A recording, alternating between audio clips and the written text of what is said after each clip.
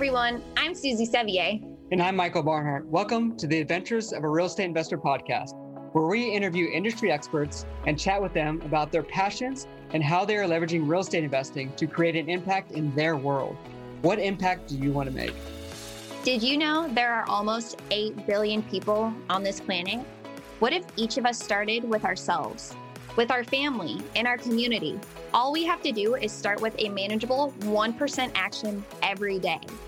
The effect of those billions of 1% gestures would be astronomical. This is your place to reflect and believe. Join us every week to start cultivating those ideas on the impact that you want to make in your world.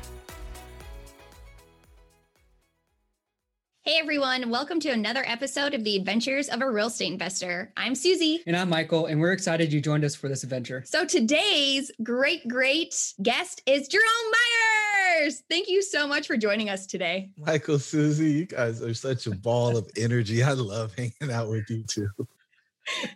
Thanks. And we love hanging out with you. So thank you so much for being here. And just to let the listeners know, Michael and I actually initially met you at one of Brian Briscoe's meetups, which is great because majority of the people we've met was because of Brian Briscoe's meetup. So that was life-changing within itself. I'm just really thankful for that. But actually I attended a late night meetup, and that was with Lawrence Letty, and you were the speaker at that one. And it was all about your 2021 goals and the transformation of that all. And right there, when I heard you speak, because that's midnight for me. So sometimes it's hit or miss if I pay attention. When you started talking, it was like, whoa, why have I not dove deeper with this individual yet? I am missing out on life. It was huge. Yes.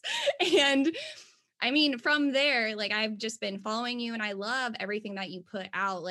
You make a huge impact on me. You make a difference. I love your words. I love what you're doing. And so thank you so much for being here. All right. We can end the podcast now. I got what I came here for.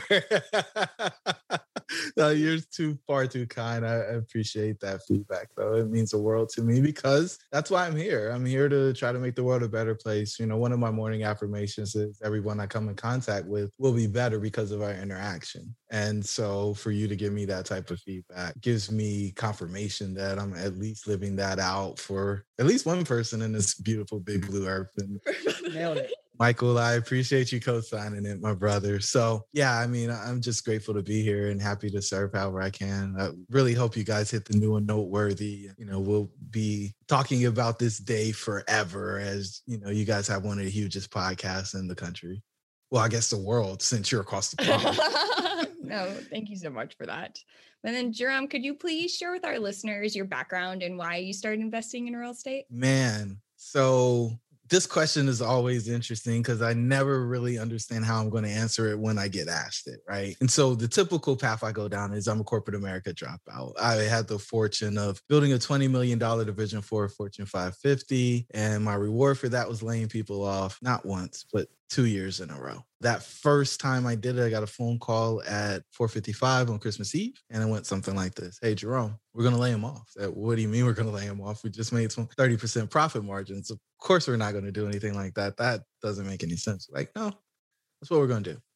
And so I start to argue and debate and deliberate. And it's like, Jerome, I'm not doing that. It's 5:00. I'm going to go spend the rest of the year with my family. I'll talk to you next year. And that's the decision. And you got to figure out the rest, or somebody can do it for you. And I spend the next 7 to 10 days trying to figure out how I can make the process objective. It was my first time being the Axeman. And I just hated myself. I hated what I'd been forced to do. And I'll put air quotes around forced because I could have said no, right? I could have just exited and decided that I wasn't going to participate in the process. But I thought that I was going to learn something by going through it. And so I went through it. Promised myself I would never do it again. Fast forward to Thanksgiving the next year, I'm doing the same thing. And at that point I said, okay, yeah, I'm not going to learn anything. Not back to back like this. I'm out. And so when it started knocking on the doors at banks, and the goal there was to buy a multifamily building. Back when I was in college, a buddy of mine and I, Duran, were sitting on a stoop and we started doing some math. I guess that's what engineering students do in their free time. And I was paying $395. He was paying $395. We both had 2 roommates. So, $1,200, $2,400. We multiplied it across the complex. The guy was making $700,000 a year. We're like, wait, 700,000? We just need 70. Like if we had $70,000 a year, we'd be okay. And of course, we didn't understand expenses or anything. But the thing was, we never saw the guy, we never talked to. And so it was like, well, how can we do what he's doing? I'm the son of a soldier and a stay-at-home mom. By the way, Michael, thank you for your service. And that just kind of precluded that I could actually own multi-million-dollar real estate portfolio. Like the things didn't compute, right? You're a civil servant. So of course you just kind of do your time and then you get your pension. That's the way it goes, right? And this whole idea of trading time for money or not trading time for money was something that became very interesting at that point. I just didn't have a path to get there. And so finish school, get the degree, start working, get to this culmination point where it's like, okay, I know that I don't want to do that anymore. Let me go back to this thing that I thought I wanted to do, but I just didn't know how because I've got some money and some credit now, right? So the banks are going to be excited to lend to me. And they weren't. They all told me no, all 10. They're like, why don't you want to give me $1 million to buy this building? Well, because you don't have any experience. What do you mean? I got an MBA. I got a project management professional certification. I got a PE. Like, what do you want? It's like, we want you to actually execute this business plan with a property of similar size. Or have somebody on your team that's done it before. And that was the big mistake that I made over the course of that journey. I hadn't grown my network at all to find somebody who had done the thing that I wanted to do. I still didn't know anybody who owned multifamily real estate, even though that's what I said that I wanted to do, right? I wasn't intentional in my networking. And so I had to pivot. And so I started fixing and flipping, right? Because I still wanted to be in real estate. And I'm sitting on the stoop of a 1920s build and the $90,000 rehab. Guy pulls up in his white Dodge Ram. Hey, bud. Hey, can I check out your finishes? Yeah, absolutely. And, I'm proud. My chest is poked out now. Somebody wants to check out my house. Like I'm doing the thing now. And sure enough, he walks in. It's like, you took the wall out. You put that gooseneck faucet on the island sink and the granite looks amazing. And the tile in the bathroom's pretty. And look, you refinished these historic hardwood floors. He's getting ready to leave. And he stops in the door and he says, hey, you know anything about that building behind the Chimbo Mart? Yeah, the 23-unit apartment building? Absolutely. I'm going to make an offer on that later today. Wait. You're the guy I've been looking for, right? Obviously have experience if you're going to make an offer. He's like, yeah, we own a little bit. I was like, okay, well, the banks told me I need a person with experience in order to do my first deal. You're that guy. Well, what are you going to bring to the table? We'll figure that out. Just don't leave me out of the deal. I tried to buy that one 4 or 5 months ago. What are you going to bring to the table? I don't know. We don't need to worry about that. Just don't leave me out of the deal. We'll figure something out. And so he shakes his head. He walks off, hops in his truck, drives off. And I just knew, because this was Wednesday, Friday, he was going to call me, right? Like, we got the deal. We're ready to rock and roll. Friday came and went. Nothing happened. Monday, next week, nothing. Tuesday, still looking at my phone like it's got a ring, right? Friday comes and goes, still no ring. The next Tuesday, boom, I get a phone call, but not from him. Guy I used to lend money to when I was in corporate America. And he says, hey, I just got the opportunity to be a general contractor on the project that we talked about 5 or 6 months ago. I said, well, what? Okay. He said, but I told him I'm not willing to do it without you. And so I got my seat at the table. He brought me back into the deal. We put the brokers together. And so the reason why I tell this story, right? The part that actually matters out of all of this is a caption in the paper, and it says something along the lines of rising real estate investor partners with proven entities to rehab Churchill townhomes. Deeper into the article, it says, and it's a quote from me, the property's been an eyesore, pretty dilapidated. We're looking to restore it. And that's been our business model, right? We've gone in and bought things that were not the best property in nice neighborhoods and made the capital investment in order to bring them up to the standard of the neighborhood. And said in real estate speak, we like to buy C assets and B neighborhoods. And that's because we believe that we can make an impact with our investment. And those are the only deals that we will do. If we feel like there's opportunity to improve the community and make money, then it checks the 2 boxes that are important for us. We won't do a deal where we just make impact because we're running a business. We won't do a deal where we just make money because we want to make actual impact with the investments that we make. And so we need those 2 boxes checked before we do any deal. And so hopefully that kind of brings everybody up to speed on how we got here and why we're here.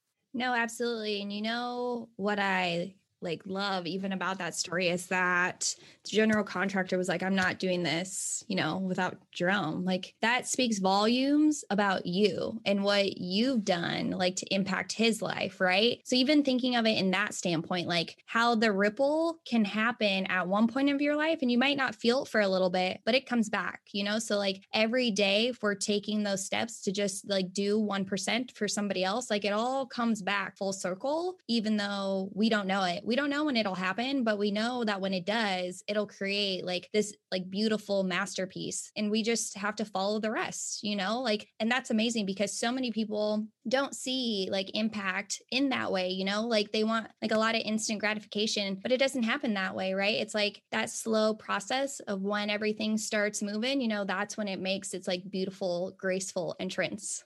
1000%. Susie, the way I would say it is there's no substitute for being a good person, right? Yes.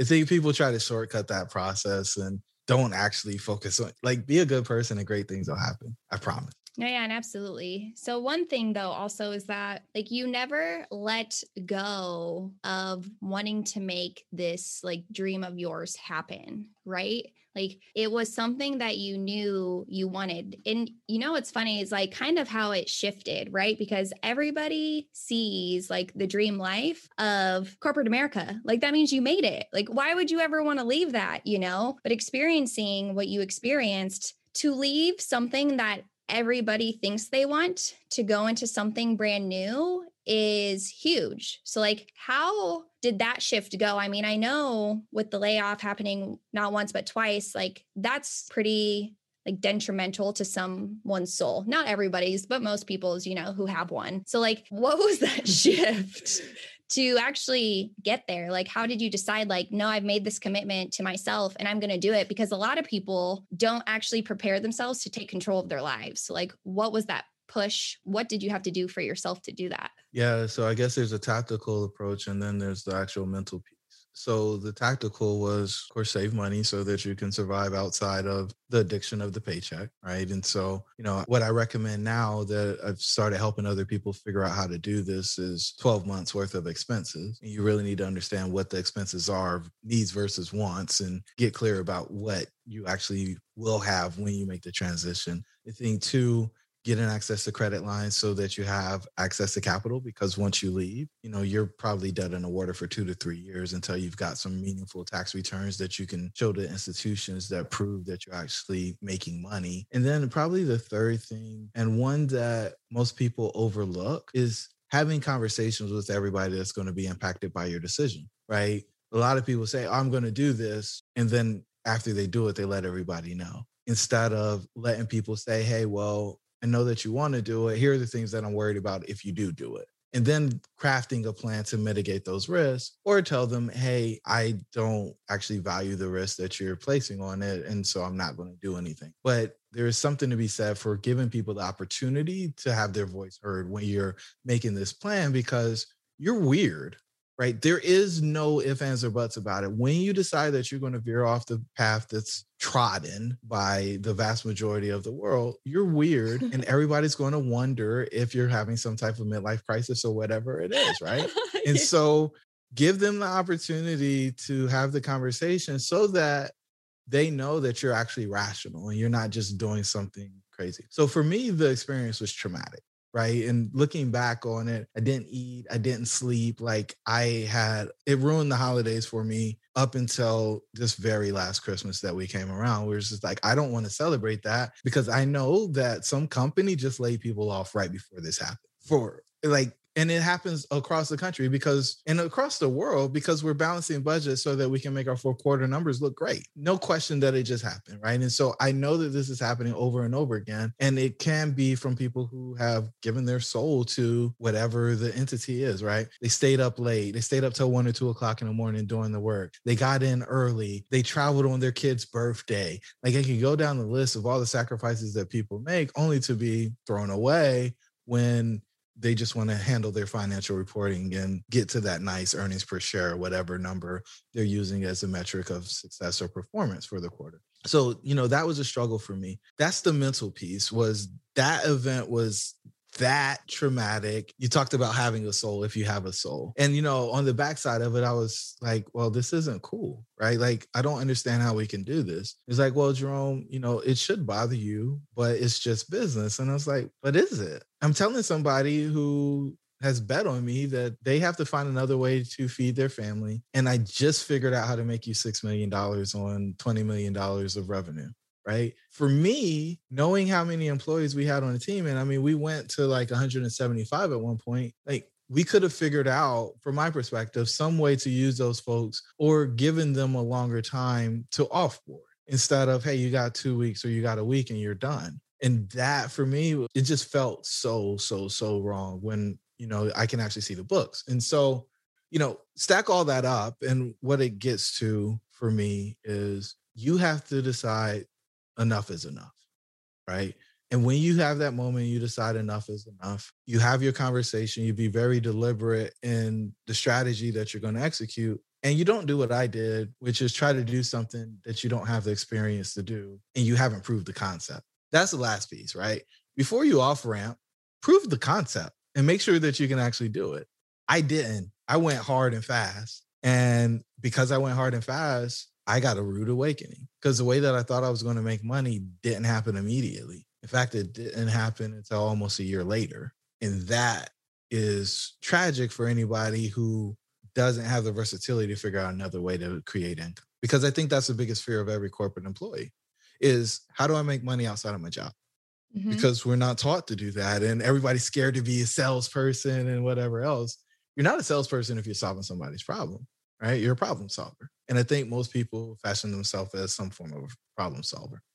No, absolutely. I completely agree with that. It's just the way that society has tied it to being sales, right? To like push people away. But like to even get to that step, where you tell yourself like, this isn't something I'm going to do again. I've noticed just like in any space, right? Like keeping promises for ourselves is really hard, right? Like saying you're going to do something, then actually following up on it is like a problem with, I don't know, like a lot of societies in general. And how do you think people can get past that? Because I've been in the position too, like I'm done, working 2 jobs. I never want to do this again, and then for some reason I go right back into working 2 jobs. And so like moving past that, like keeping promises to yourself, for me personally, it was like detaching my identity from my 9 to 5. Like my 9 to 5 does not define me as a person and it shouldn't. So like even you, being a coach, like how do you move people past that? Because that's a huge impact in their lives, being able to remove themselves from what they're doing. Yeah. I think the first question that I like to ask people is, when did you define yourself, right? Are you still living out 8-year-old Susie or 22-year-old Susie or 30-year-old Susie? Or, what age did you decide that this is the path that you're going to go down, right? And is it still serving you, right? Now, it was interesting. You said it's hard for you to keep promises to yourself, right?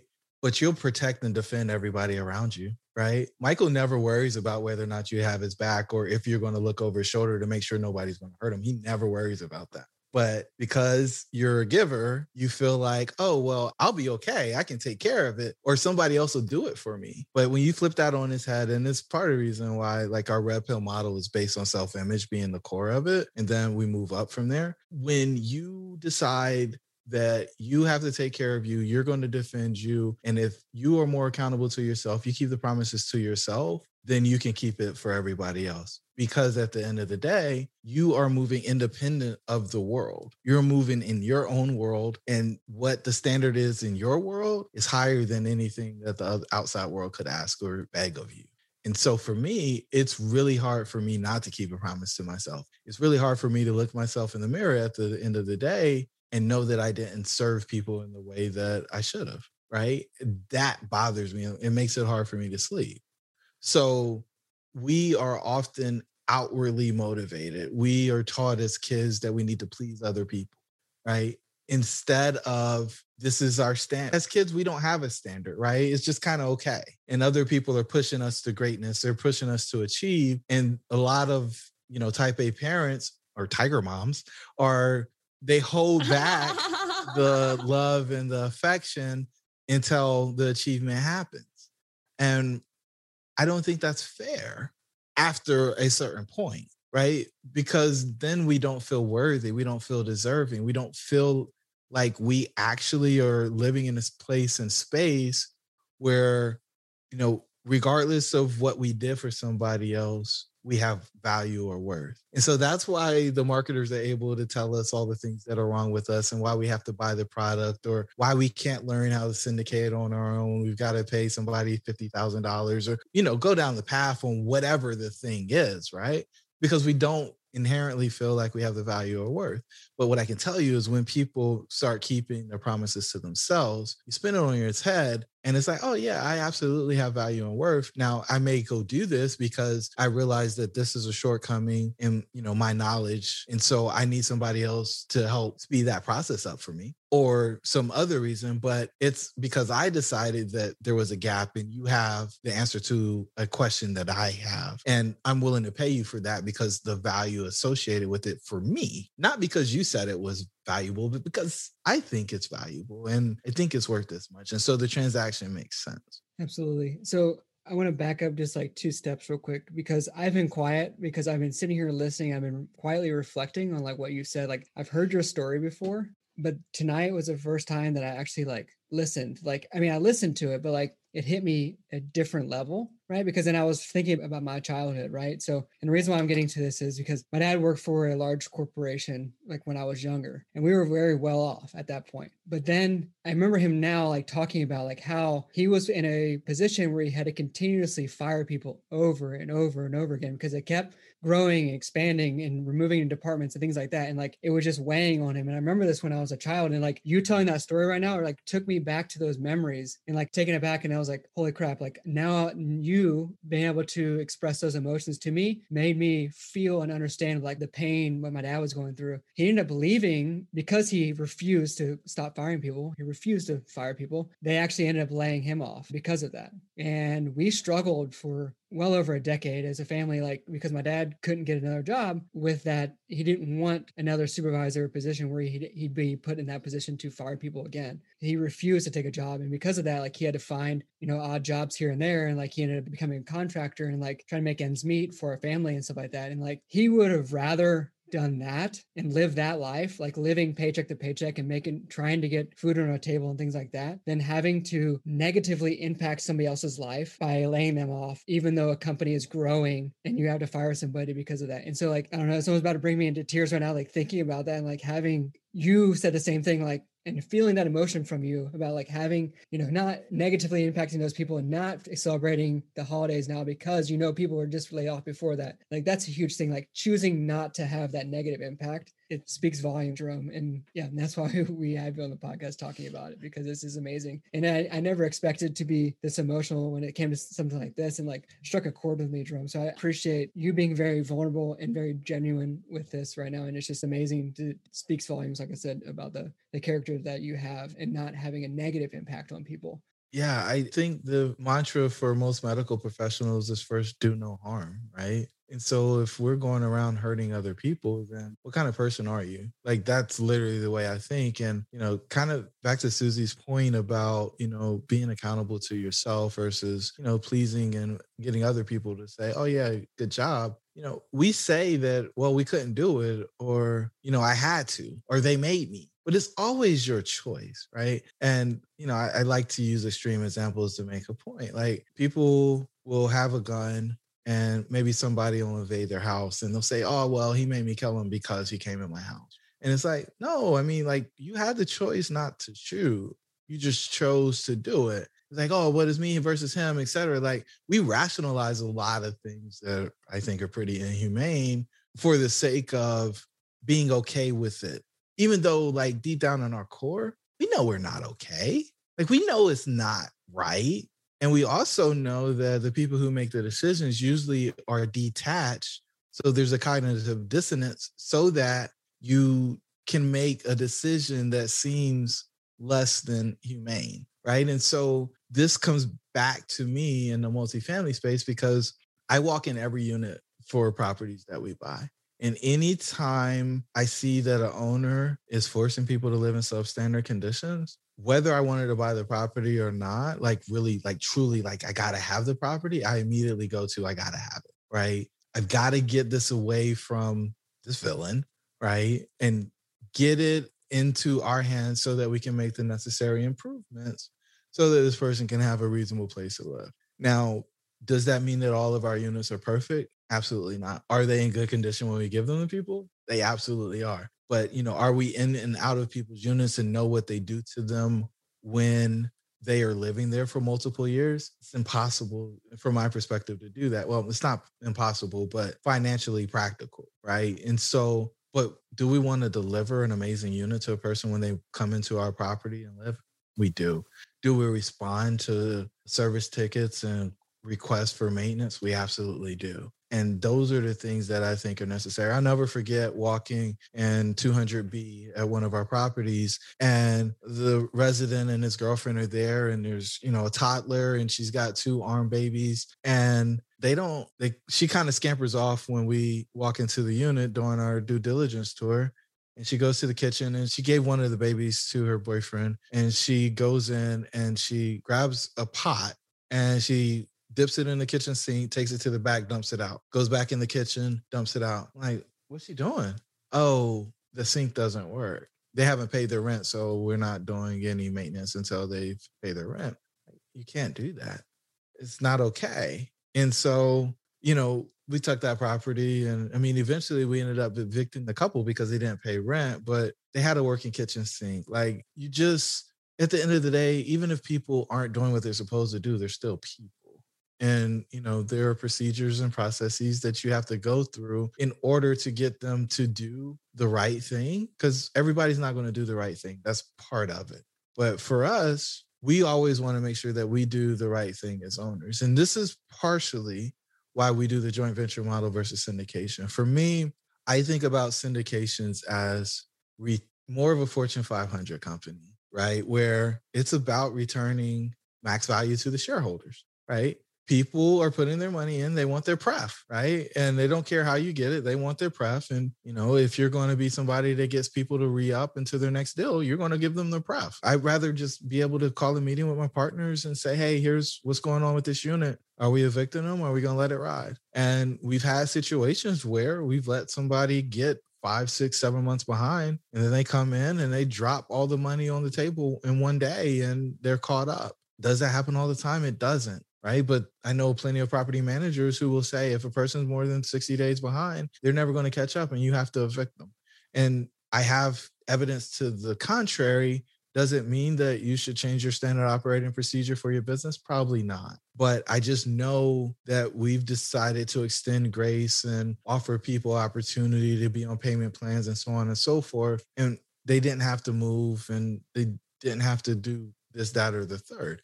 For me, that's meaningful, right? And my partners, we feel like we get rewarded in ways that we probably wouldn't if we operated our business differently. Does that make it the right way? Probably not, but it makes it the right way for us. And we actually get to have a voice on what happens, right? Because, if I've got 3 or 4 partners on this deal, and we say, okay, here's what's happening. If there's not a unanimous decision that this is where we're going to go, we've set up the procedures where we can vote and say, all right, where do we want to be? And, is it 60 or 70% of the people have to agree with this? And if they do, then we do it. And if we don't, then we don't. But at least there's a conversation about the specific case to see if there's a way to make it work. And, for me, that's valuable because although, we see real estate as a subscription model, right? Everybody's got to pay their rent. It's a person's home. It's where they live, right? And it is this place more often than not that they spend the most time. They spend more time there than they do at work. They spend more time than at the store or wherever else they are. And so, and I just think about my dad, right? He grew up in South Carolina, got moved to New York when he was a teenager. He hated it. He went into the military, Marines in particular, when he was 16. All because he didn't feel like he had a home, right? And so for me, he stunted his career growth so that I always had a home. I was fortunate enough to be a military brat who lived in the same house for 18 years, right? And so, the whole idea though was roots, have a place to live. The majority of people who live at our properties are not renting by choice. They're going to be renters forever, right? That is the path that they're on. And so the opportunity for them to have a place to call home is pretty important for us. And we want to have a community where people want to call it home. Yeah, exactly. Right. Because it's a basic need. And so once we provide that, and once we create a safe place, they then can work on themselves and work on their family instead of taking that step back and being okay, scarcity mindset, where's the next place I'm going to live? Will I be able to shelter myself or my children? And what do I do next? So when we take that step back and think about it all, it's this is something we want to take care of because it is truly important, because once those basic needs are set, they can start thinking beyond. And that's what we want. And that's really what we need for society and for the world. So no, thank you for sharing that story, because that in itself you worded it so beautifully. And just thank you so much. So Jerome, unfortunately, it's getting towards the end of the show, which brings us to the adventurous 4 questions. These are 4 exploratory questions that we ask every guest. So the first question that we ask is, where is one place you wish to travel to and why? Yeah, so I trace my ancestry, and my folks are from the Yoruba tribe of Nigeria. And so I want to go home. That's really cool. Yeah, that took the breath. That's fantastic. So the second question is, what is the number one thing on your bucket list, and how are you leveraging real estate investing to achieve it? Yeah, so when I started thinking about this question, I was I have no idea what I'm going to say to this one, because the bucket list is so interesting. But, I do know what it is, and it's going to sound crazy, but I'll share it anyway. So I want to take my daughters to Egypt so we can ride 4-wheelers in the Sahara. That's what I want to do. Oh, that's right. I love it. What do you mean? That's phenomenal. And so the way that I'm leveraging real estate to do that is building what we think is going to be a pretty massive portfolio so that we can decouple the time for money and have the income to allow us to stay there as long as we desire. It's not all that great. I've been to Egypt before. It's not the most amazing place, but the fact that they've been able to do that as much as they like ATVs and so on, I think will be something that they'll never forget. So that's the game. That's really cool. At first, I thought you were going to say ride camels everywhere, because that would be cool too. Camels stink, man. They're not as fun. That's funny. So the third question is, what is one piece of advice you have for someone who wants to start passively investing in real estate? Yeah. Know that it's not actually passive, right? That's probably the most important piece. Don't think that people actually are making investments that they understand, right? And so there's, accredited and non-accredited and sophisticated investors and all this thing. And I don't think most people are actually sophisticated. I think they saw a thing and they're like, oh yeah, well, I understand it because I know that they pay rent and then I get a check. But there's so much more depth to it. And what I fear is that somebody puts money into a deal and they don't actually understand the assumptions associated with the model. And that puts them in a place where they aren't ever going to make money. And they were never in a position where they were going to make money. They just gave their money to somebody who knew how to market well.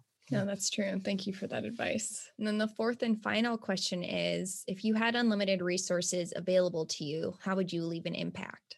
Unlimited resources. I would end hunger. I feel like everybody deserves to have food. And I guess I should say housing, or maybe I should say something else. But at my core, I do believe that, if hunger is solved for, you can probably figure out a lot of others. Absolutely. No, it's very true, right? Because even the amount of food that we waste, as societies can end that. And that blows my mind in itself. So before we end the show, Jerome, would you mind sharing with our listeners how they can get in touch with you? Yeah, the best place to go is jeromemyers.co, last name spelling's MYERS. And you can pick your journey. There's plenty of stuff there. We're in all kinds of things. Love to see you connect with us on the place where it's common for both of us. No, absolutely. And we'll make sure to have that in the show notes. But Jerome, thank you so much for being on the podcast. Everything that you share, every time I listen to you, is just breathtaking. So thank you again. It was truly a pleasure. Grateful to be with you both. Talk soon. Awesome. So until next time, explore more. Adventure awaits. Woo! Thank you so much for listening. Before you start your next adventure of the day, Please take a moment to reflect on the impact that you want to make. All of our efforts combined are what make the monumental impacts. We can't do it without you. Also, if you enjoyed the episode, please head over to iTunes and leave us an honest review with one of the great insights you received from the show today. And if you believe a friend, family member, or colleague would find great value in listening, please share our podcast with them. As always, your support means the world to us. Until next time, explore more. Adventure awaits. Woo!